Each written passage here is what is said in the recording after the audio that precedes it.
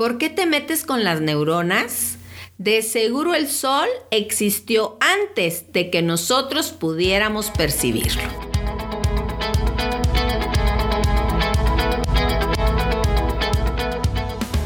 Hola, soy la doctora Sakchi. Estoy feliz de reencontrarlos en esta recopilación de información y experiencias acerca del despertar de la conciencia y de cómo lograr su objetivo existencial.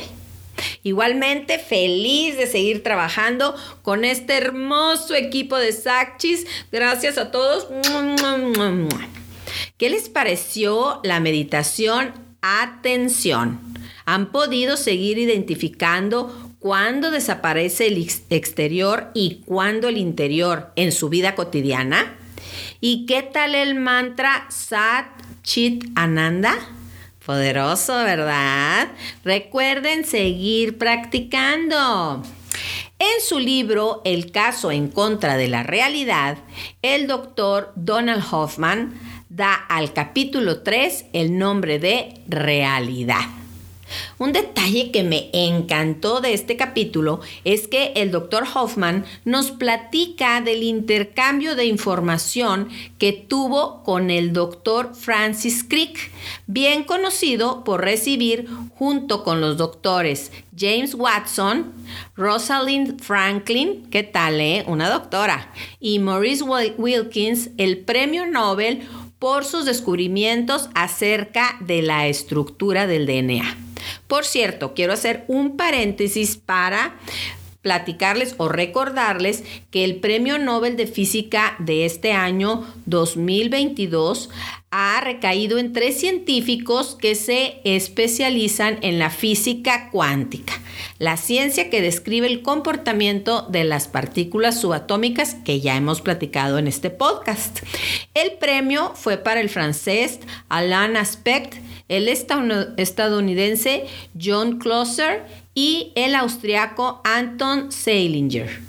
Una de las áreas de la mecánica o física cuántica es el entrelazamiento cuántico, en el que 2 o más partículas cuánticas, generalmente fotones o paquetes de energía luminosa, pueden permanecer fuertemente conectadas cuando están lejos y sin estar físicamente conectadas. O sea que ya comprobaron científicamente que una partícula está acá y otra allá, muy lejos, y si a una se le afecta en cierta posición o intensidad, la otra reacciona igual. ¿Qué tal, Bueno, pues ahí va. Ya está comprobado para los que dicen que no, y eso de seguro nos va a ayudar mucho también para comprobar científicamente que el observador y lo observado también son la misma cosa. Pero bueno, ya hablaremos de eso en algún otro episodio. Pues resulta, por acá, ya volviendo al tema con Don Hoffman, que en 1944 Hoffman le envió una carta al Dr. Crick proponiéndole su idea de que lo que vemos es una representación simbólica de la realidad y que de hecho no tenemos un conocimiento directo de los objetos del mundo. Platicaron acerca de la creencia de que la realidad es una proyección literal en tercera dimensión, en lo cual los dos están totalmente de acuerdo. O sea, Crick también está de acuerdo. La diferencia de opiniones se da cuando unos dicen que lo que percibimos desaparece cuando cerramos los ojos y otros dicen que no. Los que dicen que no piensan que Bad Bunny y las manzanas rojas existen realmente. Según los neurocientíficos, cuando abrimos los ojos, proyectamos un video de este mundo y este video se está proyectando en vivo y a todo color. O sea, estamos construyendo en tiempo real. Lo interesante es que ni Bad Bunny ni las manzanas se perciben realmente como son. Resulta que el cerebro, en lugar de percibir imágenes, olores, sonidos, etc., tal como son, realmente detecta una serie de números sin ningún significado aparente. Y ya después hay un proceso que los descodifica para que captemos lo observado. Eso sí, con la rapidez de flash para que sea instantáneo. Por lo tanto, el cerebro hace lo mejor que puede para que esa traducción se parezca lo más posible a lo que estás captando. Hoffman dice estar de acuerdo con Crick respecto a que ver es un proceso constructivo activo. O sea, yo pinto lo que veo. Pero la realidad es que no nos consta que realmente estamos viendo lo que tenemos enfrente de las narices. Y como mencionamos, lo que realmente observamos es la mejor propuesta que nuestro creativo cerebro puede ofrecer. Ahí es donde Hoffman pone, como decía mi abuela, un cohete en la cola a Crick, diciéndole, si las cosas se construyen al observarlas, entonces las neuronas no existen, hasta que las vemos. A lo que Crick contestó, ¿por qué te metes con las neuronas, muchachito insolente? De seguro el sol existió antes de que nosotros pudiéramos percibirlo. Tal vez con las neuronas pasó lo mismo. ¿Qué tal, no? Si para perro lobo. Entonces resulta que muchos neurocientíficos, al igual que Crick, piensan que las neuronas ya existían antes de nuestras percepciones. Y pues así andaban las neuronitas sin cerebro ni cuerpo, flotando en la nada, con la idea de proyectar el mundo. Órale, la neta, eso me suena más a la conciencia. Pero bueno, no les agüitemos su fiesta a los científicos y continuemos. Hoffman se emociona porque por fin Crick, en otra carta, le comparte sus pensamientos acerca de la percepción de la realidad, diciéndole, mira, mijo, hay que distinguir entre las cosas en sí mismas, las cuales son de una esencia desconocida. Por ejemplo, ver el sol en sí mismo como sol y distinguir ese ver las cosas en sí mismas de la idea de las cosas, que es una construcción de nuestros cerebros. Y yo digo, a ver, don Crick, barajémela más despacio. ¿Está usted hablando del observador y de lo observado? Porque aquí mis Sakchis y yo ya no sabemos esa canción. Entonces, basándonos en el realismo metafísico, ¿qué tal la palabrita dominguera del doctor, Crick nos dice, lo percibido son construcciones simbólicas. Hagan de cuenta, lo que percibimos a través de nuestros 5 sentidos son símbolos que nosotros construimos. Son representaciones de las cosas verdaderas. En cambio, el sol, por ejemplo, según Crick, es un algo que se puede percibir en sí mismo. Por lo tanto, es real.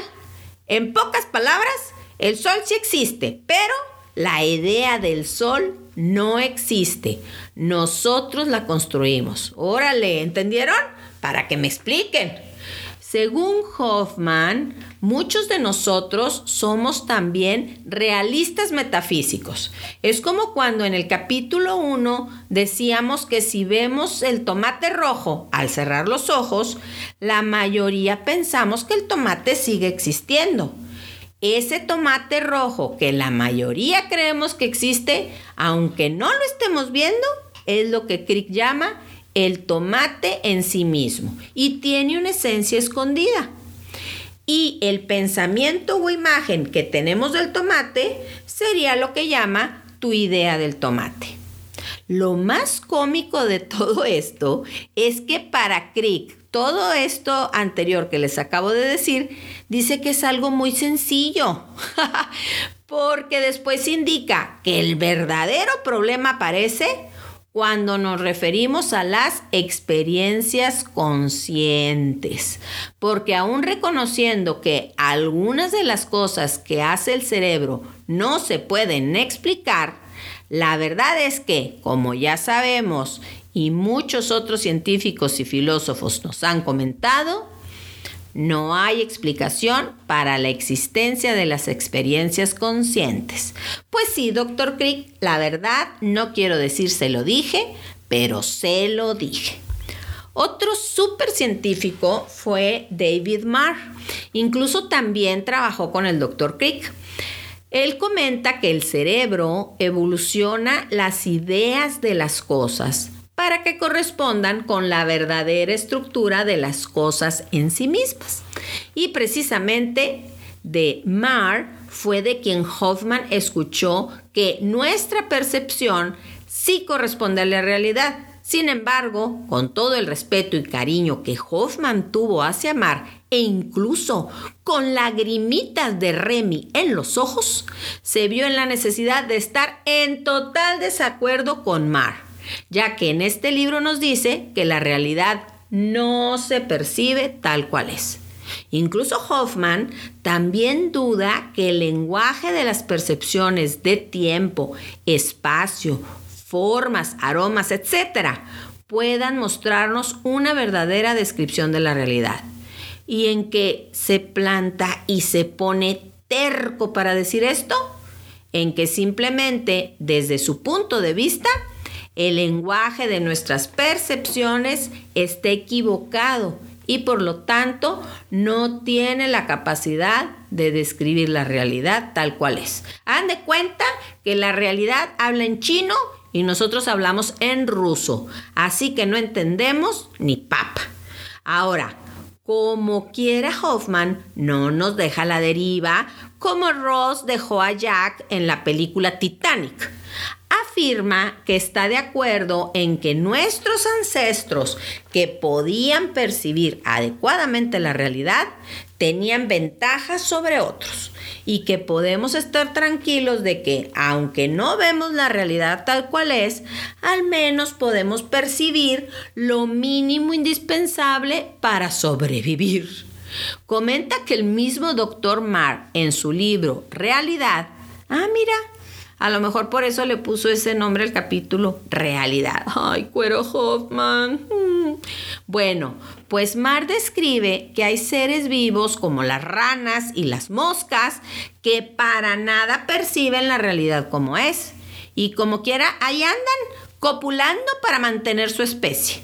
Bueno, pues si ellos pueden, nosotros con más ganas. A reproducirse, dijo el tipo aquel. Marr explicó que la selección natural favorece a una simple percepción de la realidad, siempre y cuando permita a la especie adaptarse. Órale, ¿ya me están convenciendo? El científico cognitivo Steven Pinker también da su argumento de por qué la selección natural no favorece la percepción de la realidad. Este maestro sí que inspiró a Hoffman. Cuando Hoffman lo oyó, dijo: de aquí soy. Nuestras mentes evolucionaron por selección natural para resolver problemas de vida o muerte, argumentó Pinker, no para obedecer lo correcto. Por lo tanto, el que nuestras creencias y percepciones se crearon para ser verdaderas es algo que necesita definitivamente un cuidadoso estudio. Entre los argumentos del Dr. Pinker Kamanei ofreció para basar sus ideas están, por ejemplo, el que el percibir la verdad necesita mucho tiempo y energía. Pues sí, definitivamente que por andar percibiendo la realidad, de plano al ancestro ya se lo hubiera devorado el tigre dientes de sable. El doctor concede que, sin embargo, sí tenemos una bastante buena noción de los objetos de mediana talla que están a nuestro alrededor. Pues qué bueno, porque ahora me explico por qué no he puesto a tostar el pan en la licuadora. La verdad continúa siendo que ninguna teoría que tenga como base neuronas y actividad neuronal ha logrado correlacionar las experiencias conscientes con esos elementos. Entonces, tal vez el seguir tercos como moscas en la basura, poniendo lo neurológico como antecedente, es lo que ha impedido que se entienda científicamente el origen de la conciencia. Ahora, los filósofos han debatido por siglos el rompecabezas de la percepción y la realidad. ¿Podremos transformar este rompecabezas filosófico en una pregunta científica precisa? Pues resulta que en el 2007 nuestro querido Dr. Hoffman lo intentó. Pero eso, mis queridos Sachis, lo veremos en el siguiente capítulo de El caso en contra de la realidad. Mi sugerencia por lo pronto es practicar intensamente los ejercicios de los siguientes 2 episodios y recuerden también practicar lo que ya hemos visto para seguir fluyendo en la abundancia de la conciencia despierta. Les envío racimos de realidad, dicha y agradecimiento por escucharme. Y recuerden, soy la doctora Sakchi y sé que volveremos a encontrarnos.